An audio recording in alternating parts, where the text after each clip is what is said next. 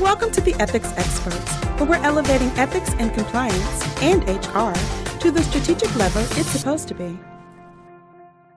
Hello, everyone. Welcome to the Ethics Experts. If it's your first time joining us, how's it going? And if you are a returning subscriber, hey, how's it going? Hope you're having an amazing day. See what happens when you subscribe to the Ethics Experts? You get a bonus greeting on every single episode. So hit that subscribe button, join us as we change the world. I am here with Linda Treviño. She is a distinguished professor of organizational behavior and ethics at the Smeal College of Business at Penn State. I've seen one of your talks. I was totally nerding out, listening to all the things you were talking about. And I just knew that you would be a phenomenal guest and we could spend a little time together diving into your background and how you kind of see the world. How's it going today, Linda? Going great. Sun is out. It's, I think, in the 50s in Pennsylvania. So that's good. Wow, that's almost summer weather in Pennsylvania. Do you think this is the last? You think this is the last cold snap that you think that's behind you now, or what? I think it might be the last snowstorm. We had one on Saturday. Wow. Well, it's we're getting towards spring when those last snows don't stick around too long, right? I don't know where you are, Nick. I'm in Charlotte. Oh, okay. Yeah. So in Charlotte, if they even hear that snow may be coming, the whole city shuts down. People are filling their bathtubs up with water. They're pulling all the milk off the shelves in the grocery store. Everyone's ready for Armageddon every time. I lived in North Carolina for 9 years. So. Oh, you did? Okay. So you know what I'm coming from. So anyways, let's start talking about your specialty. I love the study of organizational behavior. I love ethics and the intersection of those two things. What is kind of your most exciting topic right now? What's really top of mind? What's getting you excited in your current day-to-day? Yeah. So a couple of things, but probably the biggest one is one that I've been focusing on for a few years with a former doctoral student of mine, and that is what we're calling ethical voice. So people speaking up in the organization about ethical issues, which is something that I think keeps a lot of ethics and compliance officers up at night. They know that employees know what's going on. Yep. And they want them to share that. They have hotlines and other, kinds of processes available. And we know that a lot of the time people don't. Now, we're actually focused, a lot of people have looked at, what influences people to speak up and not. So we kind of know that. But what we were interested in is if people do, then what happens? Right. So consequences of ethical voice. And we're finding some really interesting things. What are you finding?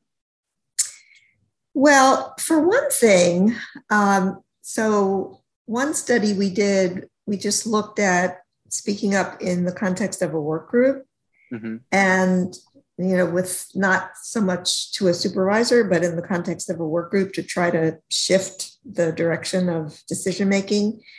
And what we found was that one could do that. The decision-making did move in an ethical direction by raising ethical awareness in the group. So a lot of times when you're talking about a business decision, people aren't thinking ethics. They're thinking business. Yeah. They're thinking business, right? But if you start using ethical language and you sort of shift the conversation a bit, you can raise people's ethical awareness and have them thinking about it in different terms. And then we also found that the way you present your case matters. So if you present it in a way that shows some concern and empathy for, let's say, consumers who might be harmed, that works better than to be morally outraged and show, anger. People have a reaction, negative reaction to that, defensive reaction to that. So the other thing is that what we found was that figuring out a way to make this probably is a no-brainer, but figuring out a way to make the business case for the ethical outcome. So, gee, if we do it the way you want to do it, then, what could happen to our reputation if we did it that way, versus what if we thought about, changing our product this way and selling it as a premium or organic or whatever, kind of product it is. That could actually differentiate us from our competitors, so you can make the business case for the ethical argument. And that seems to help. So what you're saying is that marrying the sort of business case to the ethical sort of argument is relatively more persuasive in the sort of business realm. Yeah, and it's not either or. What we found, so we actually used, in this particular study, we used student groups. They were in entrepreneurship classes, and they're used to working with cases and making decisions. And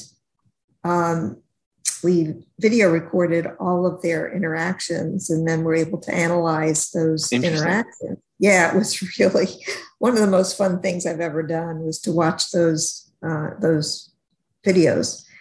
But seeing how they, work their way through these discussions, and we also found that if somebody wanted to make the just straight bottom line decision that was going to make them the most money and not worry about the ethics at all, then they were more likely to engage in a process we refer to as moral disengagement. They used moral disengagement mechanisms so instead of having their moral awareness raised, they were saying, well, it's really up to the, sort of buyer beware. It's really up to the customers. It's their problem, if they're not paying attention, and it's not our responsibility. It's somebody else's responsibility to worry about that. And so there are 8 of these moral disengagement mechanisms that we know about, and we were finding lots of examples in the groups that made the less ethical decisions. We found lots of evidence of moral disengagement, which suggests to me that if you could train people to be on the lookout for those, when somebody says this, red flag should go up, that it's kind of wait a minute, let's think about what we're doing here. I love that. Yeah, I think that there are implications for how you could train people to raise ethical awareness, try to avoid moral disengagement mechanisms, have people be aware of them so that they're not buying those kinds of arguments. And that, of course, is assuming that the organization wants people to make the ethical decision, right? Yeah, which sometimes is a big leap, depending on the organization or the leadership on an actuality basis. Yeah. So one other cool finding in a different study that we just recently published is that when people observe somebody who steps up and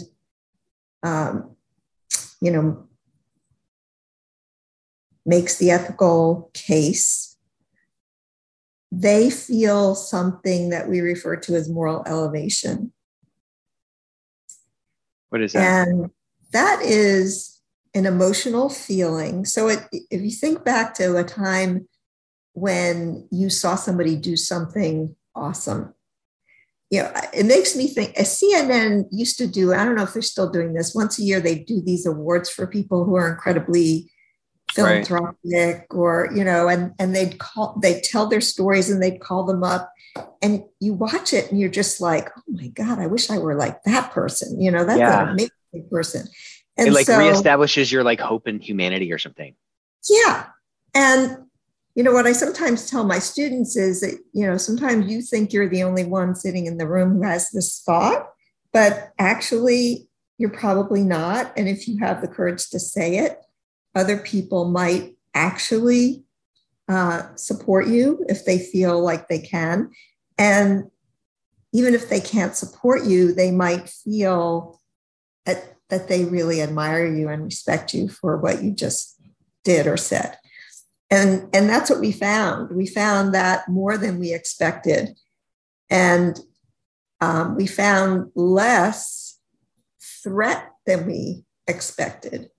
So that was really interesting. What does that mean? As well. Less threat than we expected. Well, if somebody speaks up, let's say in a work unit, and it could be perceived as threatening, right? Because first of all, you're speaking up about something that I didn't, that I also knew about, right? So does that threaten my sort of sense of myself as a moral being?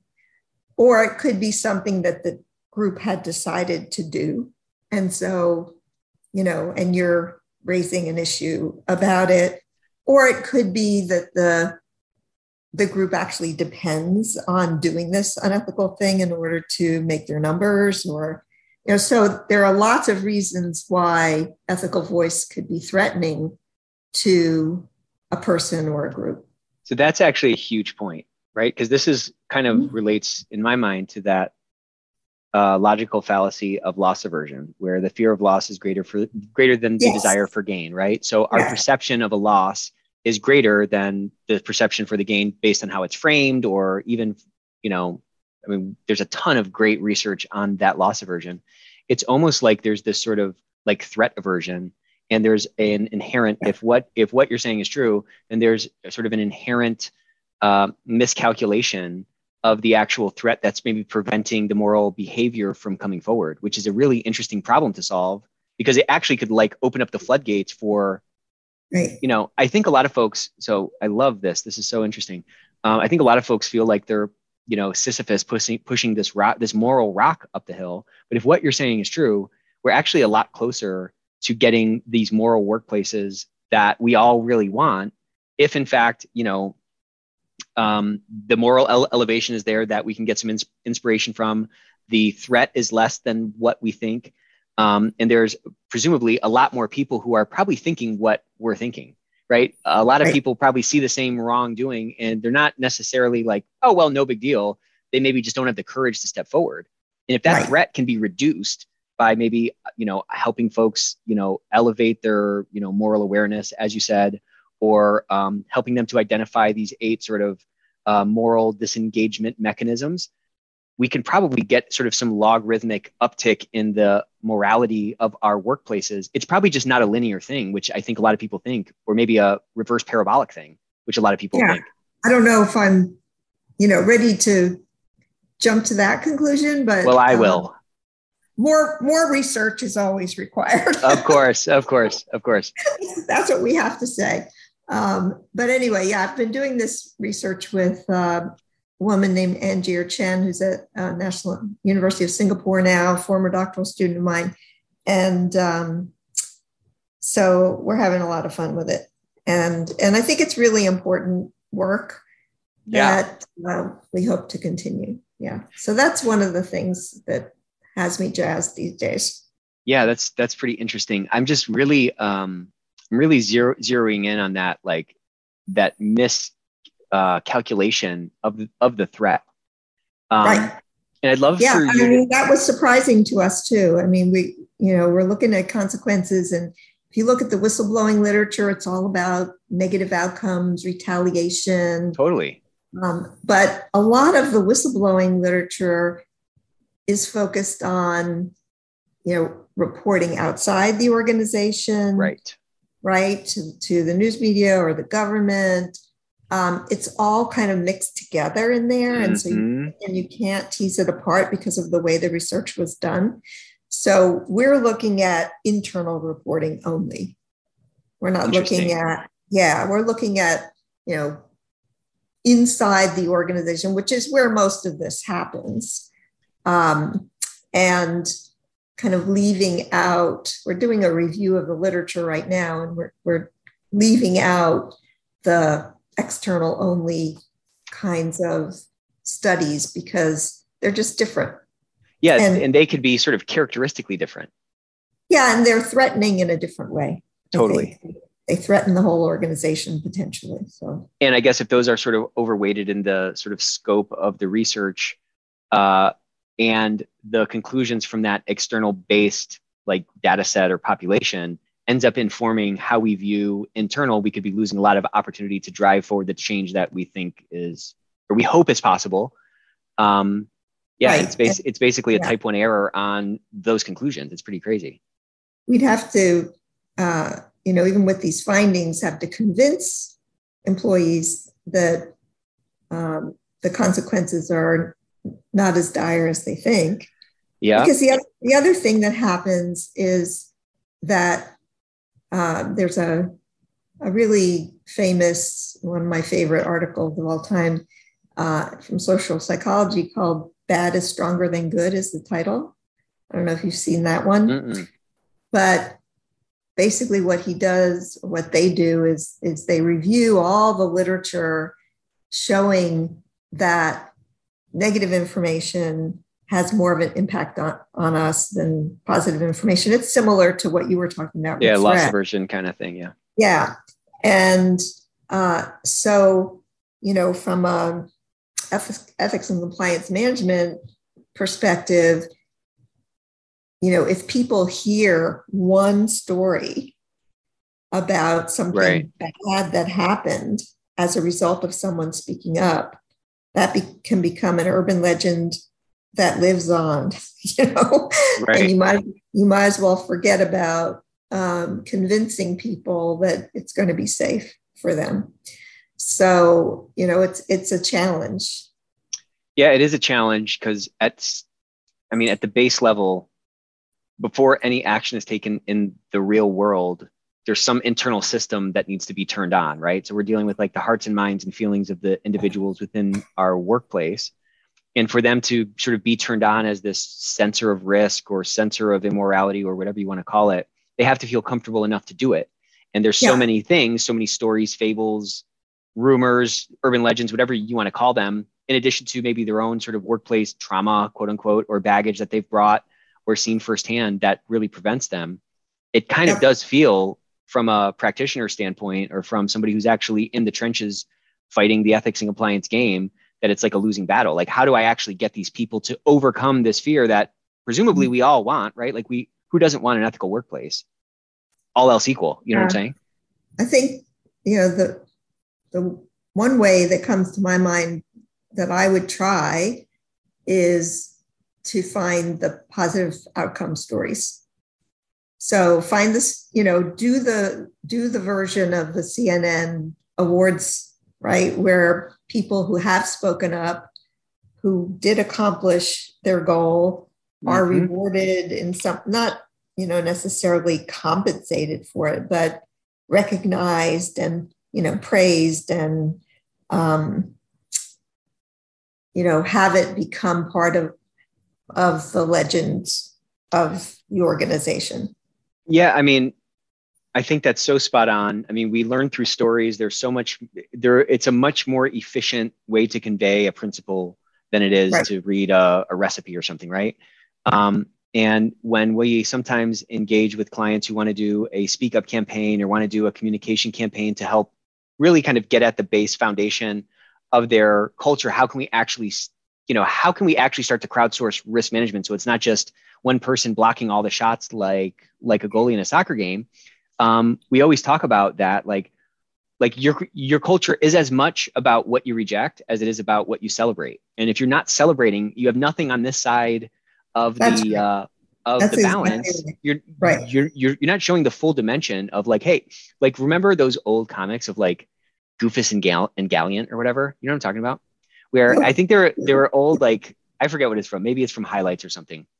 But they would be comics of, Gallant, who was like the good kid, and they'd be showing an example of that good kid using manners. And then they would show Goofus, who was like the bad kid, the bad example, right? And his feet would be on the counter, or he wouldn't be saying thank you for his gifts. And there was like hundreds of these comics, right? These are like, these are very old. But if you're just, to your point, just doing the, bad is stronger than good approach of just talking about the negative or just leading with the stick, you're not engaging both sides of the brain, for lack of a better term. You know what I'm saying? And you're leaving a lot of opportunity on the table, and you're kind of end up reinforcing this thing, because people can be motivated, I think, by a fear, or they can be motivated by sort of something more positive. And if we're engaging that sort of, what did you call it? That moral elevation, that could probably be a stronger driver over the long term, especially if that moral threat is sort of reduced or eliminated or sort of more accurately conveyed to folks. That can be a self-fulfilling mechanism inside of an organizational culture. So I don't know if if the numbers would work with, in our context here, but I think in that paper that I was referring to, they talk about the fact that you need sort of 9 positives to outweigh 1 negative. So I always tell my students, if you're in a relationship and you really blow it, start digging. Yeah. 9 really good things. Wow. To get it back in some kind of equilibrium. So I guess that does prove it that bad is stronger than good. Yeah, it is. Right. Yeah. And they have research from all different kinds of arenas to demonstrate. It's a really good paper. Yeah. And I mean, again, there's an old adage, once bitten, twice shy. I mean, it's kind of that. It's, once bitten, 9 times shy, essentially. But it's not going to be a 1-for-1 thing. But that's probably a good ratio from a communications perspective. I just think there's so much opportunity. Like, look, we all have hotlines. We all have people that are doing workplace investigations. We all have this idea for what a moral or integrity-based culture is. Those are all things that we want in the economy that we're in now. But there's like this last mile, and I think it's a communication or a persuasion mile or whatever you want to call it, where we have to start plucking the heart and mind strings of the workforce at large in order to really start actualizing and elevating this function, which can really be a strategic lever in this new economy. Agree. So talk to me a little bit. I'm not going to quiz you and make you name all 8, but what are some of these moral disengagement factors or behaviors that you saw? Okay, so one is, I can't remember exactly which ones we saw in the study because it's been a couple of years now, but I'll just tell you about some of them. So one I mentioned was attribution of blame. It's called attribution of blame. So, like in this case, blaming the customers and saying, look, it's on them, right? Mm-hmm. Another couple of them have to do with responsibility. So one is displacement of responsibility to an authority figure. So my boss made me do it kind of thing, right? Got it. Another is diffusion of responsibility, which is, that was a group decision. It really wasn't mine. Yeah, we can't point to any individual. We are all kind of doing this. Yeah. Right. It wasn't my play. That's one of my favorites. Yeah. Distortion of consequences is, this isn't really that big a deal in the grand scheme of things. Interesting. Yeah. Can't remember what this one is called, but we did it for a good reason. We're doing it greater for good, the greater good fallacy or something. Yeah. We're doing it for a good reason. There's one called dehumanization, which I don't think we saw, and it only applies in certain kinds of situations where maybe you're in a global, business ethics decision, and you, in fact, I had a speaker in my class yesterday who talked about something that happened early in his career where they were having to move these containers. They were in Asia, and they were having to move these containers up a mountain. And the only way to do it was having people like Sherpa type people. Like push it or something. Push it or carry it or whatever. Yeah. And people would die doing it. And he's looking at, a sheet of paper that's telling him how they're accounting for that. And it was $180 per human life. Right. Well, I think I might think about that as an example of dehumanization. Yeah. Because some beings are just not worth as much as others, right? Yeah. Or you hear about like, oh, well, if this part fails, we're going to have like a X% incident rate, when incident means like deaths or something. It means somebody died. So that's another one. You just used it, euphemistic language. Got it. Right. So using neutral language when what you're really talking about is ethically charged. So those are just a few of them. It's so interesting. I mean, like nobody had to teach these students in your study. I mean, we're just kind of talking about like rationalizations. There's few things that are more efficient at rationalizing things than like the human mind, right? We can talk ourselves into things and we can say that's not that big of a deal. And it's interesting that they end up kind of like fractalizing all these different like approaches, kind of fractalize into these different buckets. Well, yeah. And the other interesting thing about moral disengagement is that it was actually originally conceptualized as an individual difference that you can measure, and that some people are more inclined toward it than others. And that these 8 different mechanisms kind of hang together. Interesting. Yeah. And now it can also be situation dependent, which makes perfect sense, right? So if it's a situation where the boss told you to do something wrong, displacement of responsibility is the one that makes the most sense. But if you look at individuals and their propensity to morally disengage, you can relate that, and there have been multiple studies that have done this, you can relate that to a variety of unethical behavioral outcomes, cheating and those sorts of things. You're saying that they cluster together and they tend to, there's like a coincidence of them. Yeah, there's a correlation between having that trait, being high on that trait, and your inclination to behave unethically, to make unethical decisions, to cheat, to lie, those sorts of things. Do you think any of those propensities end up mapping to, say, like certain of the big 5 personality aspects? If you were to guess? There's now a model of the big 6. Oh, what's this? What is the? Yeah. What's the so 6th? The sixth one, it's called the Hexaco model, and the 6th one is honesty, humility. Interesting. And so that's probably the one that comes closest. Interesting. There's another individual difference called moral identity, which you can also tie to ethical and unethical behavior. And that has to do with sort of how important being a moral person is to an individual, right, in their hierarchy of identities. So, I'm all sorts of things, right? I'm a professor and I'm a woman and I'm a wife and I'm, whatever. But how important in all of those identities is being a certain kind of ethical person.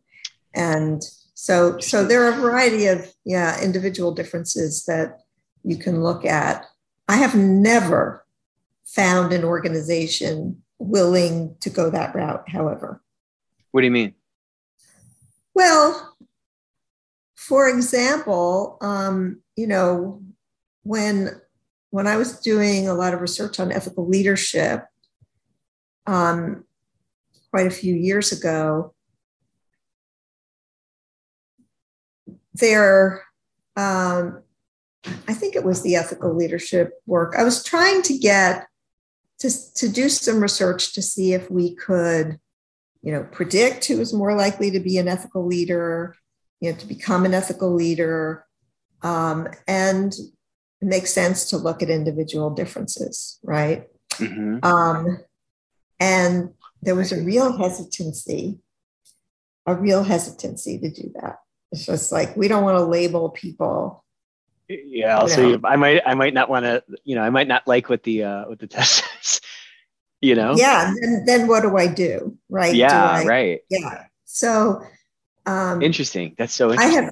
I have found organizations, well, they're very hesitant to let us do anything anymore, but particularly, I think, hesitant to look at any kind of individual difference, despite the fact that their organizations do these, they do personality inventories when they hire people. They do all this kind of stuff. But I think the ethics is so interesting. I mean, that's such a from that. Yeah, it is. It seems like, it's definitely paradoxical, right? Like, it's not like you're introducing the idea of an assessment and they're like, we don't do assessments. Okay, here's a personality assessment. When they do other personality assessments, you just don't want to look under this rock? Right, exactly. So, in the big five, there's conscientiousness, which is associated with deviance type behaviors. And now we have honesty, humility, which is associated with, ethical and unethical behaviors. There's another individual difference measure that she refers to as moral character. So there's a lot of them that one could use. Right. And you'd have to be careful, I think, how you use it. And especially now, people are desperate to just hire warm bodies. So I don't know. That's a good point. Yeah, that's actually a good point. But, there are other times when you could be more picky, and, it depends, depending on what kind of job you're putting someone into, right? You might want to be careful about putting someone into a position where they're totally unsupervised, and you're sending them to some foreign country where there's lots of bribery, and right. I could give you a list of things that you might want to test that person on that would help you make decisions about where people might fit, at least to start, and then you can kind of see how they do, and follow them, and kind of keep an eye on some people more than others, maybe. Yeah. It's kind of an interesting time that we're in, because there's all this sort of progress being made in your field and fields like yours, and then does it all fall flat because of the labor market? Do you know what I'm saying? And what are also the I'm not saying your work falls flat, but I'm saying the speed with which we're able to implement them. What's the strong force, and also in terms of this great resignation that we're in, I'd love your opinion on this. It feels like the pebble or the rock has just been thrown into the pond. We don't really know what these longer term ramifications are. How do you see all this working together? Well, let me just go back a moment and say that way before we had the Great Resignation, I saw a real hesitancy to use any of these tools. Okay. Even when it was a hirer's market or something. Oh, yeah. Got it. They're just very hesitant. I think it has to do with the fact that lawyers run a lot of, these groups that we're talking about. Mm-hmm. They're just makes them nervous. Interesting. In terms of the Great Resignation, personally, get a little political here, I suppose, but I think we need to bring in a lot more immigrants. My goodness, Penn State is training all sorts of wonderful people from all over the world. Yep. And then they end up having a big hassle trying to stay here. It's really crazy. It's a really crazy thing. The whole program's bizarre. But I'm not just talking about at that, highly educated level. I'm talking about, all levels, yeah. The level of the landscaper, the gardener, the housekeeper, or the person who takes care of your grandmother my goodness, I mean, we are shooting ourselves in both feet all over the place. So I think, I mean, for a long time, people have said Americans don't want to do certain jobs, and I think it's true. Yeah. They don't. They're used to having a slightly cushier lifestyle. And, we've just been through a pandemic when people who were doing the essential jobs were taken advantage of. And, some of these people are just burned out. They've had it. I don't blame them. So, yeah, if they can get a job at, I don't know, Walmart instead of taking care of your grandmother, or working out in the hot sun, for the same amount of money, they're rational beings. Right. So I think as a country, we need to get our head on straight about that. I think we should take as many Ukrainians as want to come. Mm-hmm. It just goes on and on. So, yeah, it'll be interesting to see how things shake out and what new opportunities this all creates, right? I mean, the pandemic created a bunch of new normals in terms of people working from home and hybrid stuff that probably would have taken 10 years. We were able to condense down quicker. So maybe this great resignation or this great recalibration or whatever you want to call it is going to allow for a reprioritization of, jobs that folks can have, folks that can fill those jobs and so forth. Let me ask you, Linda, how did you get into this game? How did you get into the organizational behavior game? What is it about this whole thing that you spend so much of your time trying to figure out that really resonated deeply with you? And what's the opportunity that you've seen in it? Yeah, so it's kind of a long story how I got into it. So I had been working, I had experience managing people. I found it fascinating. I kind of call it people being crazy at work. So I was interested in psychology, but, not wanting to be, a therapist or something like that. I was really interested in people, like I said, being crazy at work. So, because that's where we spend most of our time, Right. We spend a lot of time there. And so it took me a while to figure, I knew I wanted to get a PhD. I wasn't sure what in, and finally figured that out was going to be organizational behavior. And so I started that process. But then as a PhD student, you're trying to figure out, well, what's my niche going to be? Mm-hmm. What am I going to focus on? And I didn't really know, but I had to, as part of this program, I had never been to business school. I was a French language and literature major. Mm-hmm. Oh, wow. Yeah. And so I had to get essentially a mini MBA along the way. And so I was taking a master's level organizational behavior class, and the professor made us write a paper. And so I was looking around for a topic, and I looked at the book, the chapters, and I thought, well, they already know everything about these things. That's not very interesting. But it was the 80s, and there were scandals all over the place. And so I thought, well, gee, I wonder if we know anything about why people behave this way, why they do this stuff. And so I went and asked the professor if I could try writing about that. And she said, sure, that sounds good. So I did. And I had very good library skills, and I did all kinds of research. And lo and behold, I found out that we hardly knew anything about that at that time. Cool.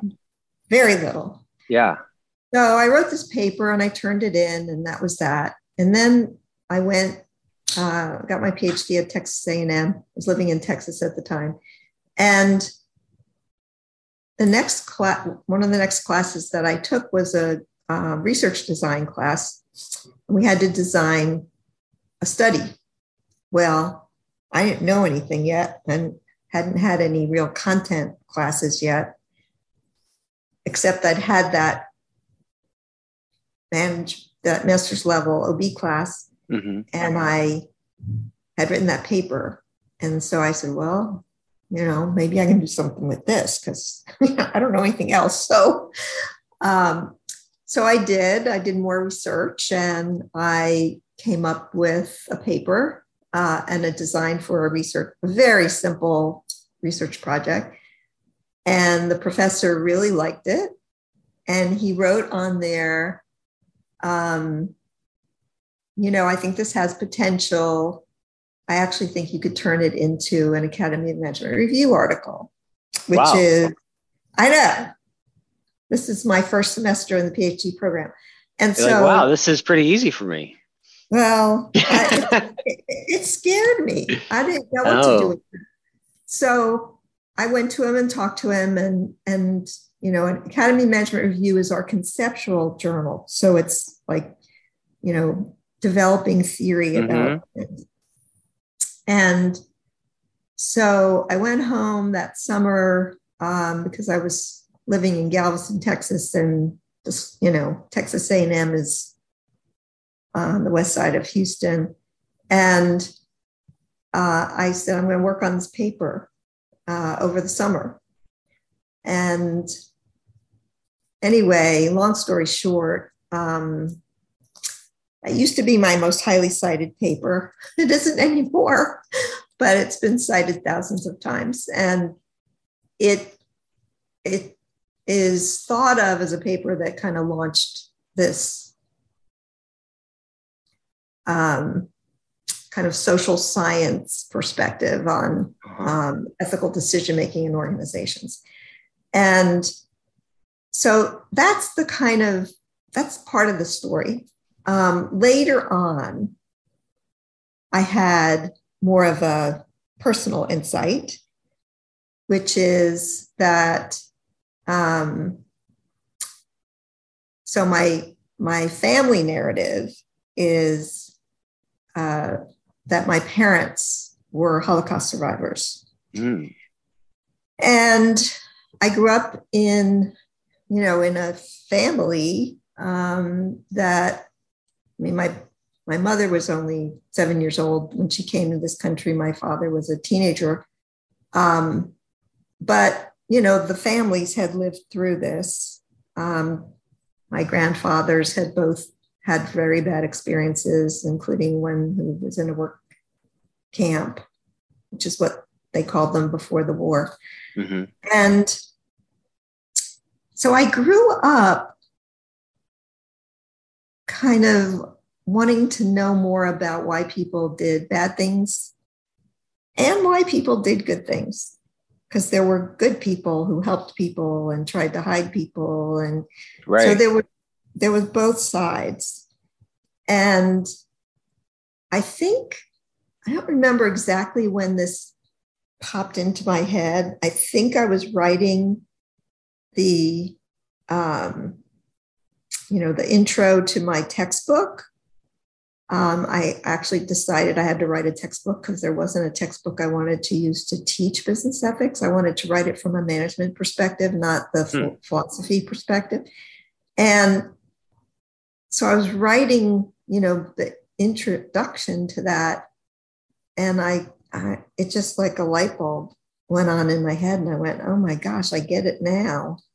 Why have I been motivated for 35 years? To study this stuff. Okay, I get it now.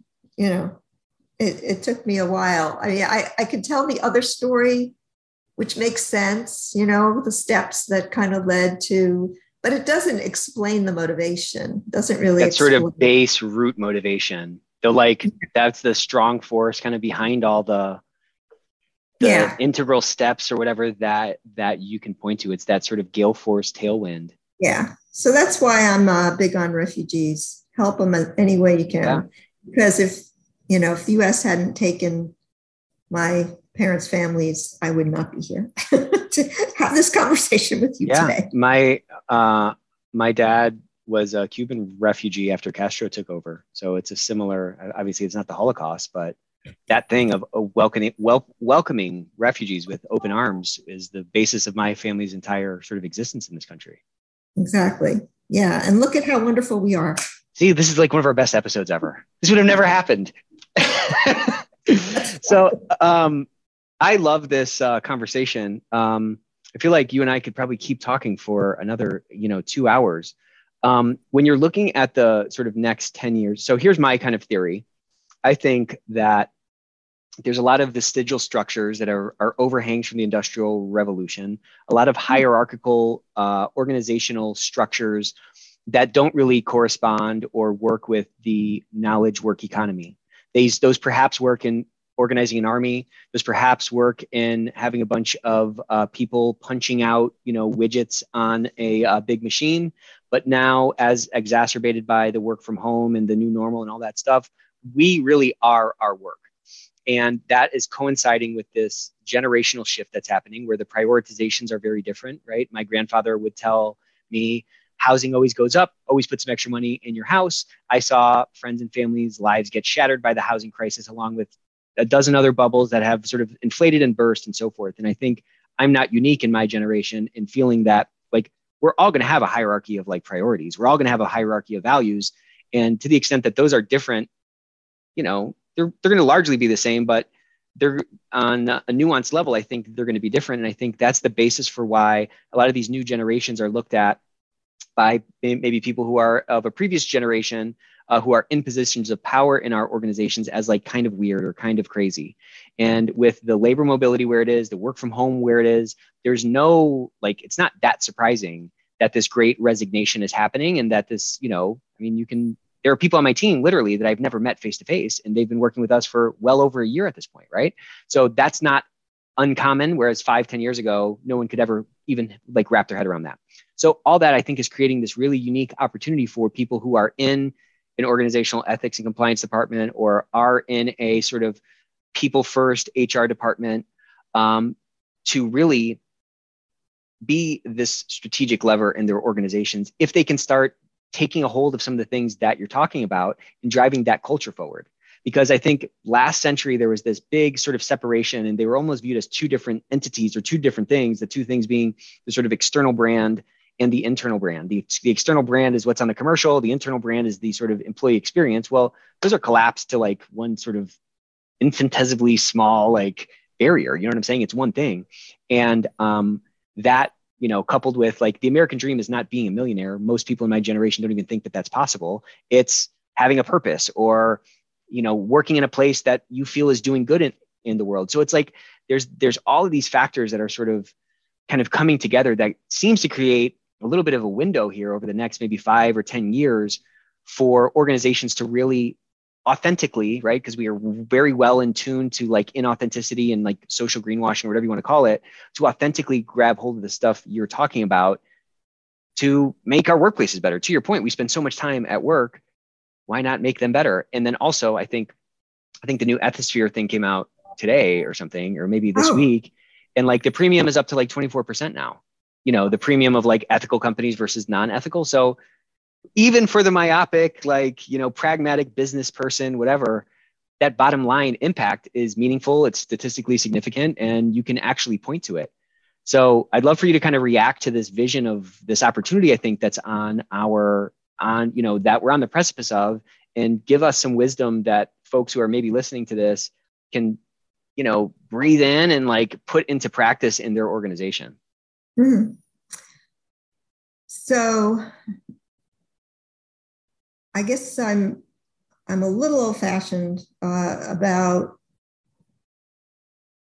what's possible, because I think that the senior leadership, especially the CEO, matters more than anything else.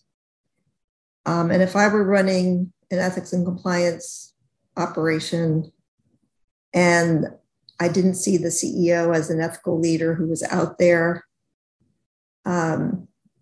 really out there, I think I would try to find a different gig. So I like to call the CEO the chief ethics officer. There's a lot you can delegate and have to because you're the CEO and you have a lot of other stuff to do. But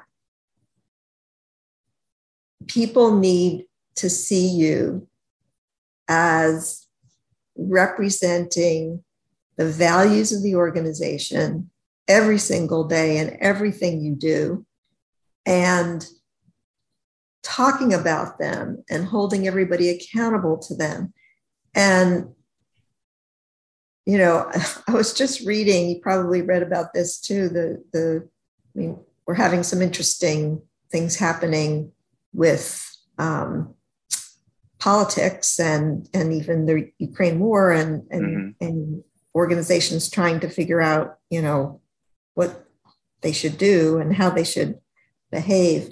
But the example that I was thinking about was the CEO of Disney, who has put his foot in his mouth about 3 different times now in the last week or so about the Don't Say Gay law in Florida. So, I mean, they're really big in Florida. They've got Disney World. They have a ton of gay employees who they probably can't afford to lose. And they're, you know, supporting the political campaigns of the person who brought the Don't Say Gay law, the governor who's pushing the Don't Say Gay law, and these other people who are voting for I think they passed it, I don't know.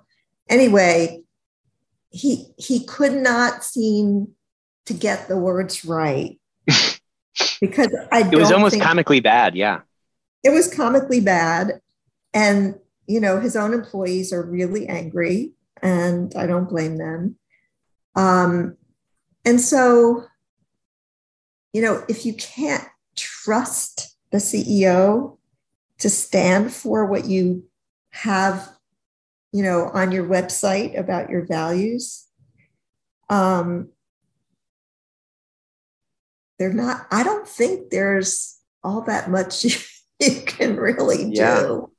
Now, you know, there are things you can do at a unit level to protect your people and try to create a nice ethical culture at that level, depending on, you know, how corrosive or toxic the big culture is. But honestly, I think it flows from the top. It needs to come from the center out. And then, you know, then everybody can work together, you know, to create an ethical culture that works and is aligned and all pushing in the same direction. So I'm really big on, you know, looking at CEOs very carefully, not just their ability to, you know, whatever they've done in the past to be able to make the numbers, because what we're seeing now is that everything they do is out there on social media. You can't. Yeah, right. You can't hide anymore, right? You can't be this quiet CEO who sits, you know, in the office and lets other people do these things. So, yeah. So that's a big one for me, is the leadership. And I'm also, I guess, Debbie Downer here, but I also think that I think we're going, obviously things have changed a lot, and we're going to see some permanent changes, and all of that is good. Or a lot of that is good, I guess, not all of it probably. But I've also heard people talk about the fact that there's a limit. So you say, you know, you've worked with people for a year and you haven't even met them, and, you know, they're all great. Mm-hmm. And it may depend on the people, but, you know, I know somebody who took a job like that, and after a year said, you know what, I need people. 100%. Yeah. I need to see people. It's not like to your point, it's not like there's no trade-offs. And as a matter of fact, there's a lot that ends up getting lost in the lack of translation, so to speak. Like, there's a lot of conversations that happen passing somebody in the hall or meeting by somebody's desk. And a lot of those are all little threads in the sort of tapestry that is the culture of an organization. And or if the over only lunch, or in the break room, exactly, or even on the way to the washroom, or walking into the car or out of the car, there's all those little all those little conversations and all those little nodes in the network that can be, reinforcements of that culture and reestablishments of it that are really harder to sort of synthetically recreate via Zoom. So the CEO came to my class yesterday. It was really interesting because he said, if you have a great culture, things can go great for 6 months, maybe even 12 months. He said by 18 months, he said, I saw things because they weren't traveling. They, all of the things that they were doing before. He said it was starting to unravel. And he's a very astute guy and a very ethical guy. And he cares about the ethical culture of his organization. And, so he's traveling again.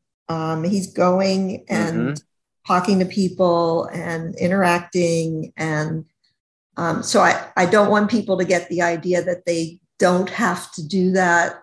That's true.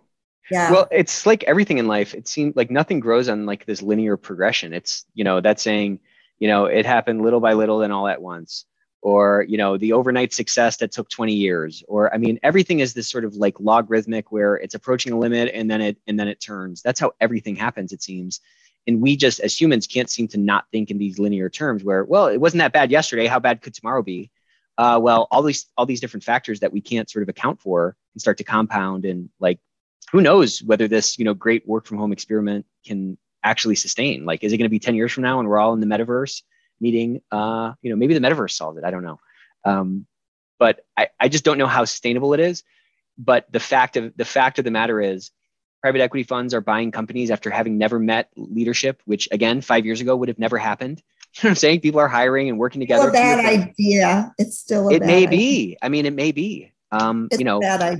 All that management by walking around is gone. Not all of it. Obviously, there's people that are in office and stuff like that. But I'm saying largely there was so much of, and there's a large portion of the like population, to the extent that, half of the population are very objective, the other half are very subjective. And if assuming there's like an even distribution of those different sort of diametrically opposed personality types, there's a bunch of management by walking around, a bunch of vibe checks that aren't happening that can't be really gathered on a Zoom call or something like that, Right.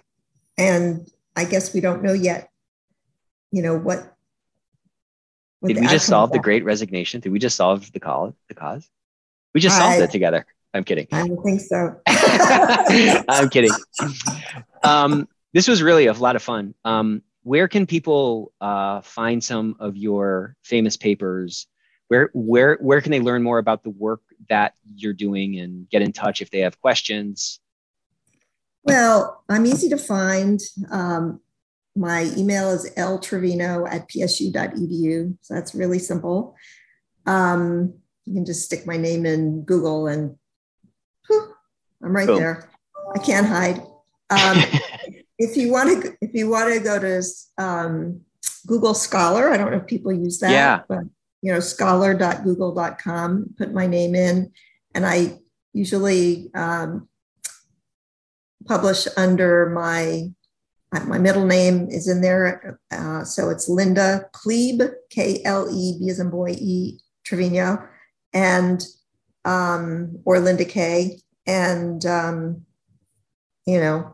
I've published over 90 articles, and I do have a textbook that is not a typical textbook. That I do know ethics and compliance officers that have it on their shelf because it's called Managing Business Ethics, and there's a lot of the research that I've done and other people have done is really reviewed in there, but in a way that's accessible.